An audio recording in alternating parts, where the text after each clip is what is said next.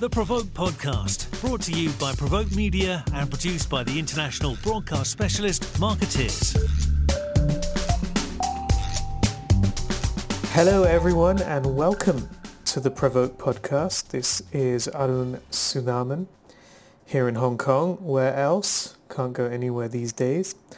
But I'm very happy to be joined today from Singapore by Rupen Desai, who is the global CMO at Dole Packaged Foods. Rupen, welcome to the podcast. Thank you for having me, Arun. How are you doing today? I guess that is such a misleading and yet such a poignant question of the times we're living in, right? But to be honest, look, my family is healthy. I myself am healthy. While I continue to complain about it, I tend to have work, meaningful work. Financially, we're doing, obviously we could always do better, but we're doing fine. And given the context of how the world is and what it's dealing with, the short answer to your question would be grateful. I mean, how am I doing today? I'm eternally grateful as the world goes through the kind of changes that it's going through. Yeah, it's a good reminder, I think, that even though things are difficult, they could be much worse, and they are much worse for many people, many millions and billions of people. But Rupen, I wanted to talk to you today, so thank you first of all for joining the podcast. Am I right in saying this is your first podcast experience? Yes, it is, and I seem to be at a stage of life where I'm experiencing a lot of firsts. Podcast being one of them. Okay, well, it's good to know. I'll try and be gentle with you. I wanted to get you on today to talk about some of the work you've been doing at Dole, first and foremost, but also to talk about your experience. You're quite unique, I think, in that you spent more than 20 years at an advertising agency, Lowe, in various countries around the world. And then you spent, I think, 2.5 years at Edelman. And now, of course, since, it's been about a year, more than a year. You've been year and a half since you became global CMO at Dole Packaged Foods. So that's quite an interesting range of experiences. There aren't many people, I think, who have done that kind of ad agency to PR agency to in-house, and certainly not in that order. So we'll come back to that at some point. But let's talk first about your work at Dole. You have come out recently with a new brand promise, the Dole Promise, whereby Dole Packaged Foods pledges to make nutritious foods accessible for 1 billion people, move towards zero fruit loss and zero fossil-based plastic packaging by 2025, as well as net zero carbon emissions by 2030. We're seeing a lot of companies making these pledges. How big a development was this for Dole? So, Dole as a brand has been in existence for 170 years. And when I joined the business about 16 months ago, there were two things in the same spirit of being grateful. There were two things I was usually grateful for. The first was that the business model of Dole always seemed to have a consciousness towards the community it operated in. So across the 170 years, there were large amount of examples and cases where we build fences. So we call them social fences in the communities we work in, we operate in, where we grow the goodness of the earth we grow. And whether it is schools and education for those that help us with the fruit, basic sanitation, hospitals, and so on and so forth. And therefore, in a lot of areas where our fruits are grown, we have generations and generations of community that have played a huge role in the growth of Dole, and Dole has played a huge role back in their life. So this was a company, I mean, while purpose is a fantastic word that we've been dealing with over the last 10 odd years, I think this was a company that always seemed to have been purposeful in the way it had done business in the past. The other thing we were very grateful is that we were selling something that was purposeful by itself. You see, one of my creative partner jokes saying, look, you can literally eat your purpose. The goodness of the earth has so much amazing nutrition, immunity, health, benefits that we could literally eat our purpose. And the next immediate, so we've always been a company that has had purpose inbuilt into it, yet we've never spoken about it, yet we've never communicated it, and neither have we used it as a arsenal to transform the entire organization.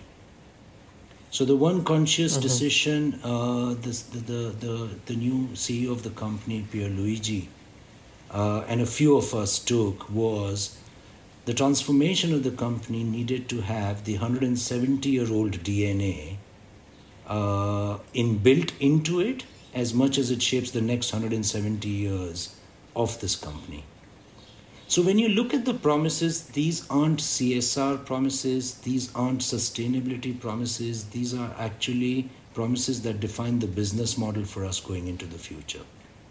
We've built the promises across 3 large areas inspired by a Japanese philosophy called Sampo-yoshi.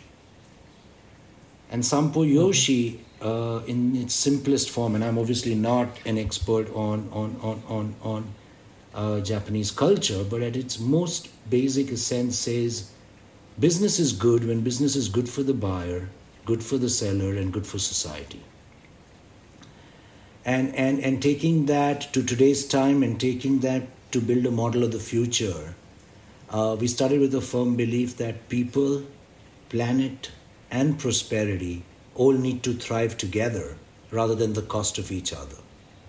And once you start putting them into the 6 promises that we will hold ourselves to, what it does is it starts shaping the entire business, not just a CSR agenda that is vertically built separate to the organization. So the way we will grow our fruit, the way we will innovate, the way we will deal with waste, whether it is fruit waste or planet waste, the way we will deal with processed sugar, the way we will deal with packaging, all of it is a new way of working that as much pays respect to our past and our DNA as much as builds a very different company to some of the other companies that we've worked for or work or compete against. So the promises aren't, and I'm sorry, I'm repeating myself just to make the point again, the promises aren't a sustainability or a CSR promise. The promises are meant to transform the company internally, transform the way we innovate, transform the products we make, and leave behind prosperity for both the people we serve, the communities we work with, and the planet we leave behind for your and my kids. And how relevant was it or not to do this during the pandemic? Did that accelerate this process? Did it make you feel like you needed to do it now because there are going to be so many people struggling in terms of nutrition and in terms of people being pushed to the brink of starvation? So sunshine for all, which is how we've short-handed our overall purpose to the world, our overall reason for being, starts from a point where each and every one of us is becoming more and more distant from good nutrition.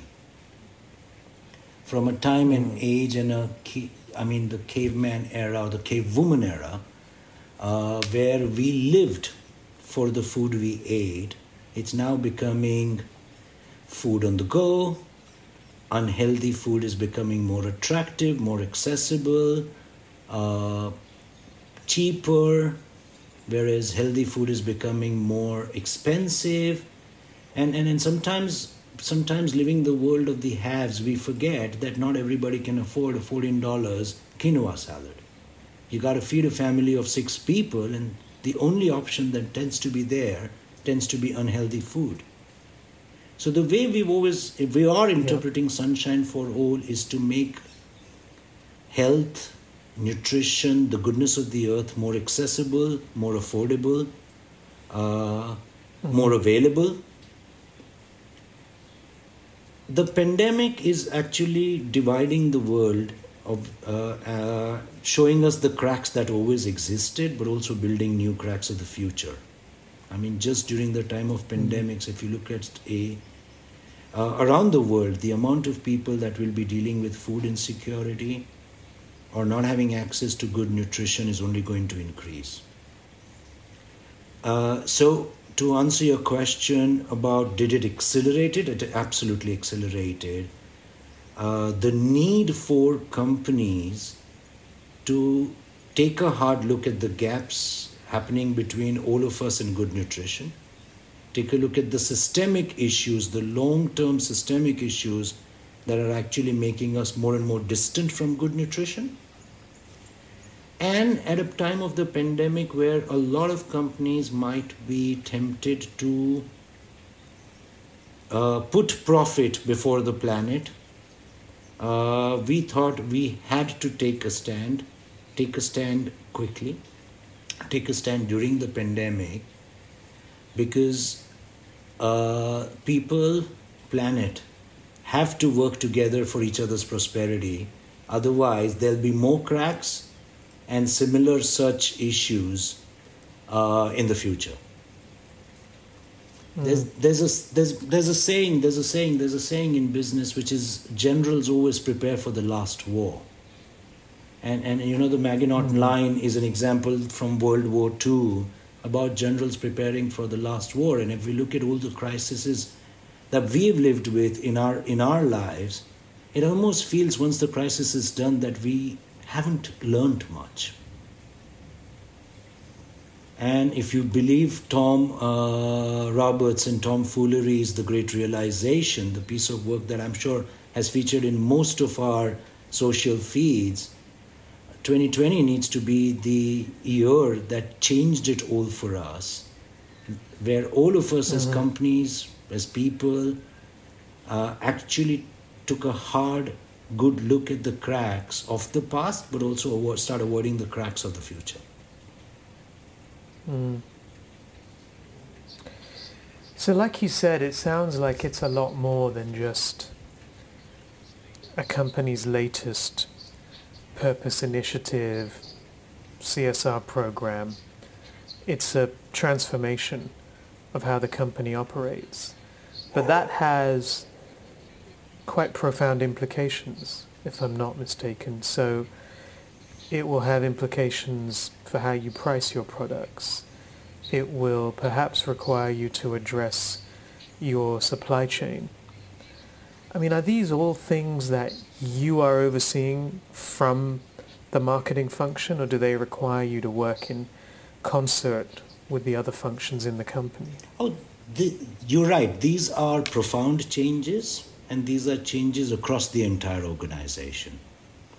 So whether it is looking at our supply chain, whether it is looking at how fruit is grown, whether it is looking at how much fruit is wasted, looking at why fruit is wasted culturally, because sometimes it ain't pretty enough, or the haves tend to buy much more than they actually use. How fruit is transported, what kind of natural resources is used. So, as well as what kind of innovations we make in making good nutrition accessible, how much of waste can we use to replace some of our packaging, how much of waste is upcycled or recycled. So the list can go on and on. And obviously, as we transform the company and currently have around, 80 mission-based sprints around each of those challenges to solve, this is a company-wide set of changes. And there are a few we lead ourselves as the marketing and innovation teams. There are a few where we work closely with our supply chain colleagues. There are a few we closely work with our financial team colleagues. There's a few we work with even external partners. There's a large role in this transformation is going to be played by external partners. And there was this wonderful moment, Arun, during the process of aligning the promises internally, where we had to take a very hard call between perfection and progress. And I wish I could tell you that, look, today we have all the answers on how we are going to get out of fossil-based plastic. But the short answer is we don't know it all. And therefore, a large portion of how we're going to get there is going to be unleashing the power of partnerships. Whether it is one person with a dream in a country, or whether it is two people, whether it is an IP, whether it is a startup, or whether it is a fully established company, currently the best way we're going to do this is collectively through the power of partnerships. So we chose progress over perfection. While there are around 80 mission-based sprints that we're running within the company on transformation, there needs to be at least 180 outside with a whole host of partners so that together we can try and achieve both a better company, a different company, a much more meaningful company, but a much more meaningful impact of what we leave behind. So I noticed that Dole Packaged Foods is an LLC, and one of the things I didn't realize is that you're owned now by a Japanese company. So you're a private company. So does it help being private when you want to make changes of this scale? Because I would imagine if you were a public company, then maybe you would meet resistance from shareholders. Yes and no. Yes and no. And the reason it isn't a specific yes or a specific no is the definition of how you define shareholders and stakeholders. For a company which has the purpose like we do, which is we want to bring sunshine to everyone, not a chosen few, not the ones who can afford it, not the ones who have access to it. Our shareholders and stakeholders start from obviously Itochu, the financial holders of the business, and they've been fantastic in this process. But the communities we serve, the communities that grow the food, the communities that are underserved right now, and the list of the stakeholders continues all the way down to my 7-year-old. So the way what has helped along the process is when Itochu was formed on the principles of Sampo-yoshi. So it's that wonderful term, when you Google Sampo-yoshi, the first page of the Google sheet has as much Itochu as it has on meanings of Sampo-yoshi. And when you Google Itochu itself, you get Sampo-yoshi in the core belief of how the business was started. So what helps is when our past, our DNA, the products we sell, the way we've always sold it, align as much to the future we want to build. So all of that made it tremendously easy. Now I'm obviously oversimplifying and being quite generous to the process. Making these promises require every stakeholder to be involved, not just senior stakeholders. Making these promises and accelerating them during a pandemic increases the angst of the process.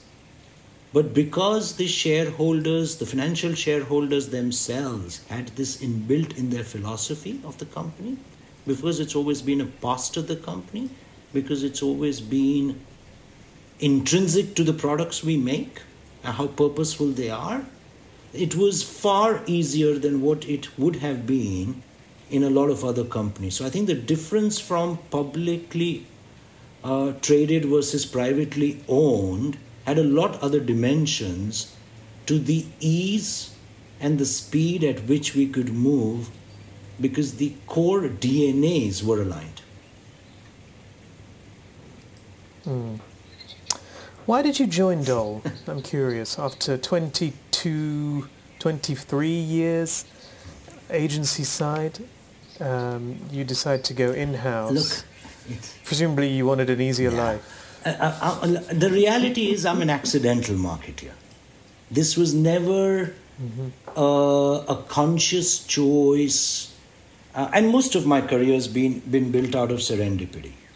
Okay, so even if I look back at when I joined advertising on campus in B school, you were allowed 2 offers, and the first offer I got in the morning was from Anderson Consulting, which is Accenture now, paying twice the money, and the people that came in to interview me from Lintas were wearing denim to the interview.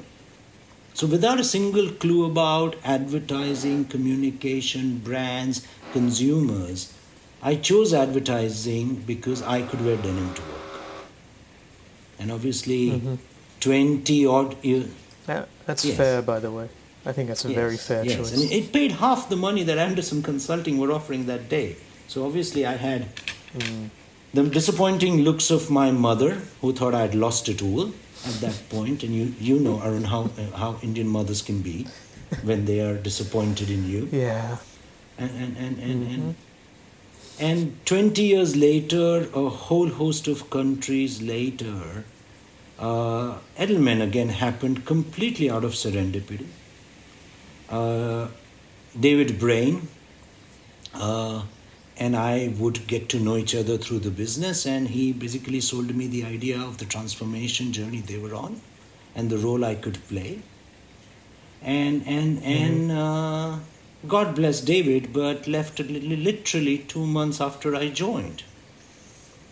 But again, that was a choice out of serendipity rather than a conscious choice.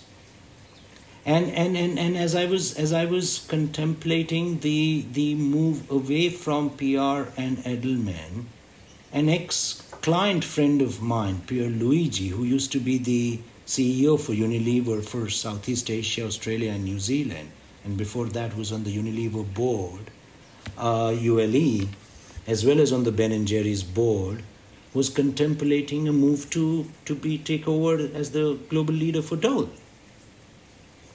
And as it happens, if somebody asks you for advice and there is a little bit of alcohol involved, you tend to spend a considerable set of hours advising Pierluigi on the potential transformation he could bring around, not knowing that the next morning he would give you a call saying, I'm completely sold on the transformation. This is so exciting. I'd like you to come and run marketing so that we could do this together. So a long story that covers denim, and that being a choice to transformation of a PR agency, and that being a choice to transforming what nutrition and health and well-being means in our life. But I'd be lying if any of those were conscious choices. I'd be lying if I knew that this is what I wanted. Those were made on the back of either people I trusted, like David Brain, people I knew I would work together and the combined power would be exponential in its impact, and the same reason with Pierluigi. I think the one common strand across everything I've done is building purposeful brands. So even at Lowe, we were behind a whole host of purposeful brands that Unilever is so proud of. Lifebuoy, Dole is Good, and a whole host of others. As so with the 2.5 odd years with Edelman. And as so with what we are building as a purposeful company at Dole. But obviously this is hindsight 2020 on hindsight and not conscious choices. So you spoke at our conference in 2017. I think you may have been described as a recovering ad man, a term I know you're very fond of. And it was interesting what you said on stage, though, I thought. You said, I come from a world where attention could be bought, where we discuss deep brand engagement, fans and loyalty, even though none of that connects with consumers in the top-down model. You also pointed to a study by the World Federation of Advertisers, which found that people would not care if 74% of the brands they use today disappeared, and also found that 60% of the content marketers create is just clutter. Now, maybe you were making some allowances for the audience, the public relations audience, but I suspect you still believe these things. How much have they influenced the work you're doing at Dole now? I mean, the other quote you made was, it's garbage in, garbage out. Consumers don't really care about brands. So if that's the case, how do you market a company? So the short answer, yes, I believe in each and every one of the statements. I think a lot of work being made in the space of marketing communications tends to be self-indulgent, tends to believe too much in itself, tends to start from a point of intrusion, from a point of what dollars can buy, how we can interrupt people's lives. And the last decade has taught us, whether it is metaphorically the left swipe, and I hope I'm getting the direction right, whether it is the left swipe metaphorically, whether it is the TiVo, whether it is the skip ad. My 4-year-old daughter knows exactly the moment when her Peppa Pig is going to be interrupted by an ad. So the generation that we are communicating to, the generation that we are talking to, knows, recognizes, and avoids advertising the way it has been created, top-down, interruption-led of the past. The currencies of brands need to be around authenticity, need to be around trust, and need to be around attention. I mean, we are living in a world where attention is probably the biggest gift a consumer can ever give a brand. Yeah. And to get attention, to deserve attention, consumers, we need to start from a point of view of what is important for consumers, rather than what is important about the my molecule is bigger than your molecule phenomena of soap advertising of the 60s. So I think the new currencies for brands is the acceptance of 74% of the work we do literally being a lot of waste. Quoting the WFA Harvard study, a lot of work we do having the left swipe phenomena, and starting from a point that if we have to deserve the consumer's attention, we need to be of meaning, of impact, of utilitarian value for the consumer in the life that he or she lives in. So starting from a cultural first conversation, starting from what really matters for consumer, why he or she should even give us 3 seconds of her attention, of her trust, is a far better starting point for all the brands.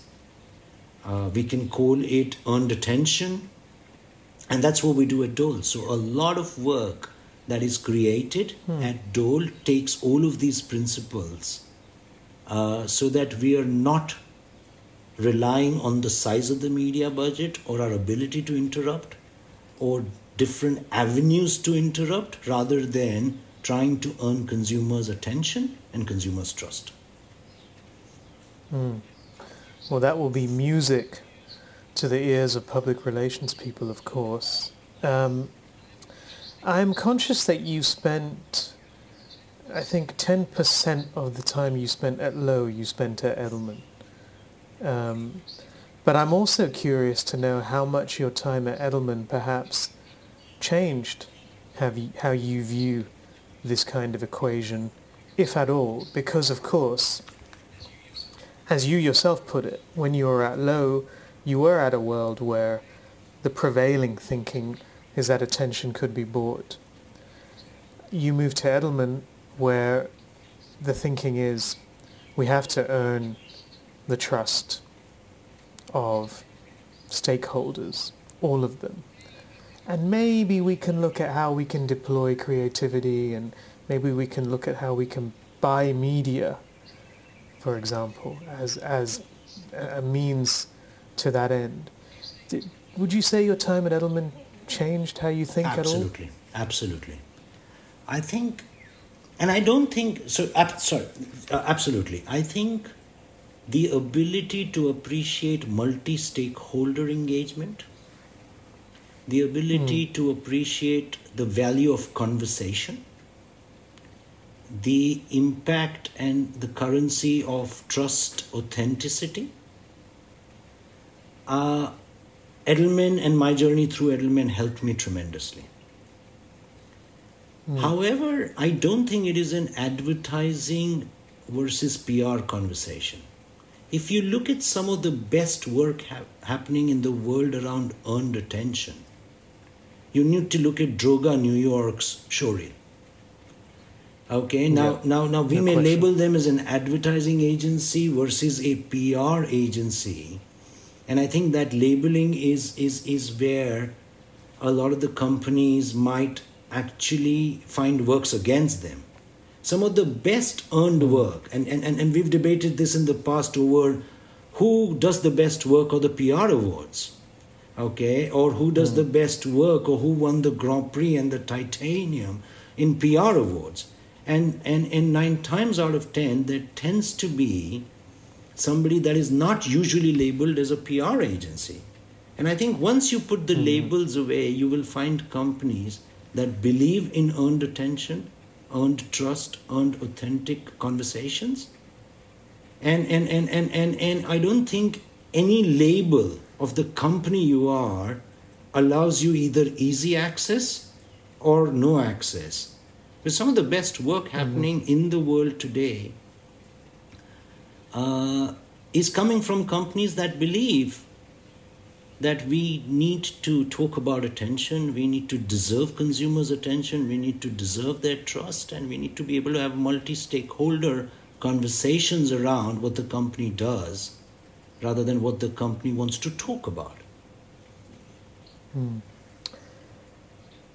But it does matter to an extent, right? I mean, you would have known that from your time at Edelman. There's been a big push to try and redefine what an agency can do, because there is this feeling that unless it can position itself more effectively, it won't be able to play that kind of lead brand building role. Maybe it won't get access to the bigger budgets that come with that. Often PR agencies, maybe because of their labeling, are consigned to a support role. Now, you have hired a few agencies at Dole. You have, is it 72 and Sunny? No, it's Campbell Ewald out of LA. Sorry. Yeah. Campbell Ewald. I felt like because of the sunshine thing, 72 and Sunny would have been just the ideal agency for you. It's Golin, for sure, Golin. Right? And Spark Foundry. Any others? So we work with Spark Foundry. We work Spark with Foundry. a whole host of creative boutiques as well. So there was an agency called TBD, which Rafa recently shut down and went to join BBH. We work with a New York-based boutique agency, which is Lanfranco Cordova. Okay. And with your current portfolio of agencies, I mean, do you feel, for example, that the PR agency can lead creative?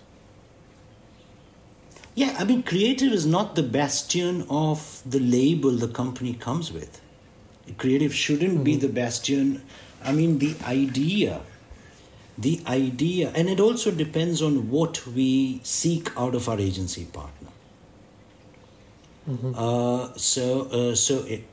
At a principal level, I think creativity isn't the bastion or the ownership of any one particular label, and can come whether internally from the team, a whole host of ideas that we're doing right now come from the media partner, come from some of our PR partners, and we have more, not just Golin.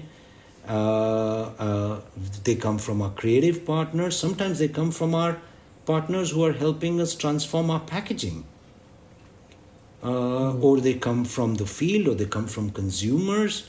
So I think as we go out to seek consumers' attention and trust, I want to avoid a world where there is a clear role of where does the creativity come from. Okay.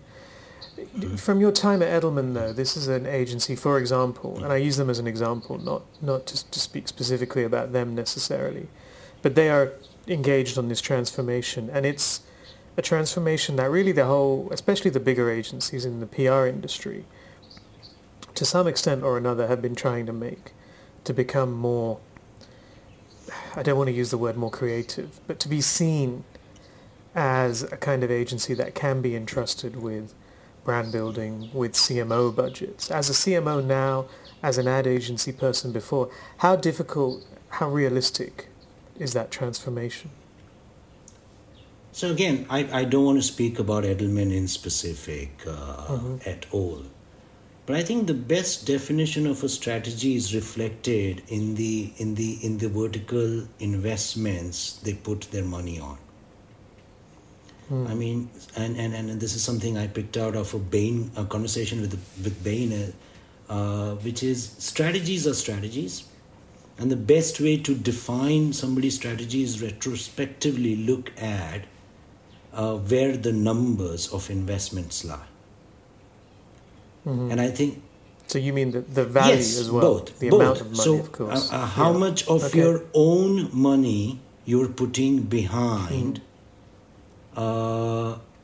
what you're building, and that is relevant to even us as we build a different set of memory muscles at Dole to the existing ones we have, and therefore if there isn't a substantive amount of investment behind the new memory muscles, there isn't a serious amount of proof to show around it, there isn't a serious amount of signposts and lampposts as one goes through the journey, then it just ends up becoming talk. Talk. Is it as simple as hiring a lot of senior people from the advertising industry? No. And we all know, as we look at different companies making a transformation. I mean, we have advertising agencies hiring from PR people. We have them hiring from digital consulting businesses. Now, when I look at Ogilvy, everyone's hiring from everybody else in the zeal and the wonderful belief that that's the easy solve. And it's also the everyday question that all of us face, which is how much of our revenue comes from transformation A versus transformation B. And how much of investment do we put between transformation A versus transformation B? Because unless the core is willing to evolve itself, any new person will come in, get disappointed themselves, be a disappointment for the system, and get flushed out one way or another. So I think right. It's how much do we allow ourselves to change has to be a predeterminant before what do we need from the outside? But that's so hard, isn't it? I mean, I just, the prospect of trying to change an existing, whatever it is, 50-year-old model, without necessarily the revenue to support it, it is hard. Although having said that, it's the kind of thing that agencies had to grapple with to some extent when digital came along too. If it was easy, all of us would be continuing to stay wonderfully relevant. Do I even, and if I sound like I know how it's done, I should apologize, because I don't, but we're trying to figure it out ourselves at Dole. And we will make, I'm sure, 100+ mistakes if I haven't made them from morning till now already. We'll learn along the way, but we are unwavering in the commitment that there is only one way, which is to increase access to good nutrition to everyone. And therefore, will we turn, every day will be, let's turn a 20% left to what we originally thought, or 20% right, or stop here, or fail forward, or learn, or be frustrated. But as long as, and what I love about Dole is every leader has one and only one commitment, which is how do I increase access? How do I reduce waste around good nutrition to as many people that need to have it around the world?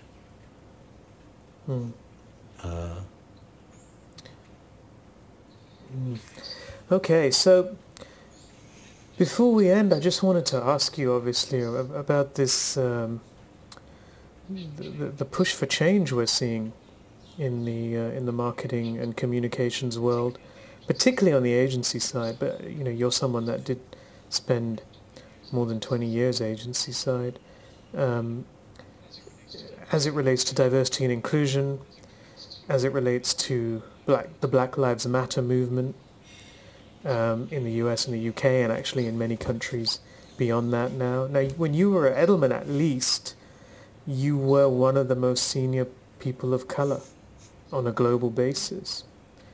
First of all, how long overdue are these changes?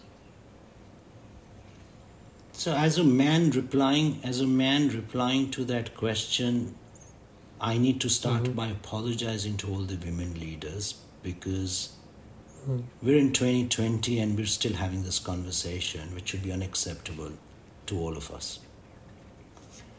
And as you take the entire inequalities around color, around gender, as well as nutrition, none of this should be acceptable. Okay, I remember seeing a placard on one of the social feeds saying, I can't believe I'm 66 and still holding this placard. I mean, but at the same time, this issue is systemic. This issue isn't about hiring a knee-jerk reaction to let's hire a person and put them as the chief diversity officer. I mean, we have to take cognizance of the fact that the problem is deep-rooted, it is systemic, it is born with years and years of both conscious and unconscious biases, and therefore the solutions need to be equally deep-rooted and systemic, rather than a knee-jerk, what can I show the world? So we're working very closely currently with the mayor of Jackson on a pilot. Jackson is probably one of the most unequal places in the US between food and feed. It is one of Jackson, Mississippi. Yeah. Jackson is one of the most unequal places between food and feed. Jackson is also quite lopsided in terms of the ethnicity of its population, how many people have access to good food, but then the inequality as it spreads out, whether it's economic, whether it is nutritional and beyond. And in the mayor of Jackson, we found a wonderful partner that wants to attempt a systemic change. We obviously come in at it from the inequality of nutrition, because food can help make a lot of things more equal. And we are currently working through the pilot with a whole host of wonderful partners on the ground. And we'll continue to do this, learn from the pilot so we can take this to 20 such Jacksons, 200 such Jacksons, 2,000 such Jacksons around the world, because such issues need to be solved systemically and at the source, rather than a knee-jerk headline announcement, which only works against the entire issue by being seen as tokenism. Yeah, and I think that is the big risk, certainly on the agency side as well. Given your own experiences, whether it's in terms of conscious and unconscious biases, whether it's in terms of microaggressions, whether it's in terms of opportunities, inclusion, do you feel like the message is really getting through on the agency side? Look, I'll answer my own personal experience rather than try and pretend I know what the agency heads. Though I am extremely grateful for how IPG and Michael Roth has taken a leading stance on it way before this was pointed out to be an issue that needed to be resolved. So before it was fashionable. Yes, and I think in that and I remember, and I was a member of the IPG group in one of their agencies at that point in time, and the breakfast briefings we would talk around in Cannes at Hotel Martinez, and I'm talking about 10 years ago. I'm not talking about now. So that notable effort I should recognize and laud and talk about. But other than that, I shouldn't pretend to know what goes on inside an agency holding company head. What I can tell you is, in my career, I have had moments where either directly or indirectly I've been told, you should move to the HQ. The next big phase of your career can happen whether you come down to the UK or move to the US. And that's the next big phase. And I always used to find it fascinating, saying, why do I need, if we're a global company, and I've only worked in global companies all my life, if we're a global company, why do I need to be closer to the center of power? Why do I need to reside amongst a lot of people of a certain color? Why must I work in a people? Right. Okay, why does, and I have always found that both worrying and concerning. And so it's exclusionary. it is, and if this is the messages we pass out, saying that at a certain level of a certain leadership, you need to be in Chicago, or you need to be in New York, need to go west, or you need to be in London, because Lowe was a London headquartered agency for the longest time before it got merged with Mullen. You need to be in London. It passes a certain message, whether we like it or not, that we can avoid, particularly at a time when all of these companies are talking about Asia is my real growth of engine. So somewhere they're not adding up in my own personal experience. So we'll take the money, but if you want to be taken seriously, you have to come I here. always used to find that troubling as I grew from a management trainee. I don't know if I grew or not, but at least my titles changed. As I moved through different business cards and different titles, I always used to find that very troubling. I must say, I have not. This is an issue that it's kind of, now you mention it, makes complete sense, but I have not consciously considered it, and I've not heard anyone bring this up really. I've not had any agencies suggest this is an issue that needs to be addressed within this context of diversity and inclusion. But it does. No, it's just the messages we send out could be so harmful to the larger effort we all need to take. Yeah, you're right. And I think, well, thank you for raising it, because now I'm going to make sure it gets more consideration, actually, because I think you're right. It does send out a worrying message, let's say. Rupen, I think I've taken up a lot of your time already. So let me thank you. This has been a fascinating conversation. I feel like we could go for longer, but maybe we'll have you back on the podcast sometime soon. Take care, stay safe, and good luck with your recovery from being an ad man. Thank you so much for having me, Arun. Thank you so much for being the landmark first podcast in my life. Now that's something nobody can ever take away. That's true. Hopefully not the last. Yes, hopefully not the last.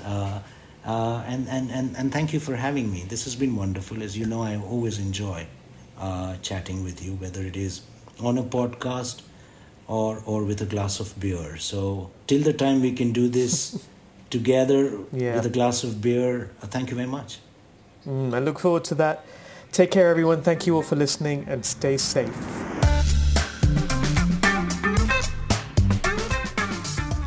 You've been listening to the PRovoke podcast, brought to you by PRovoke Media and produced by the international broadcast specialist Marketeers.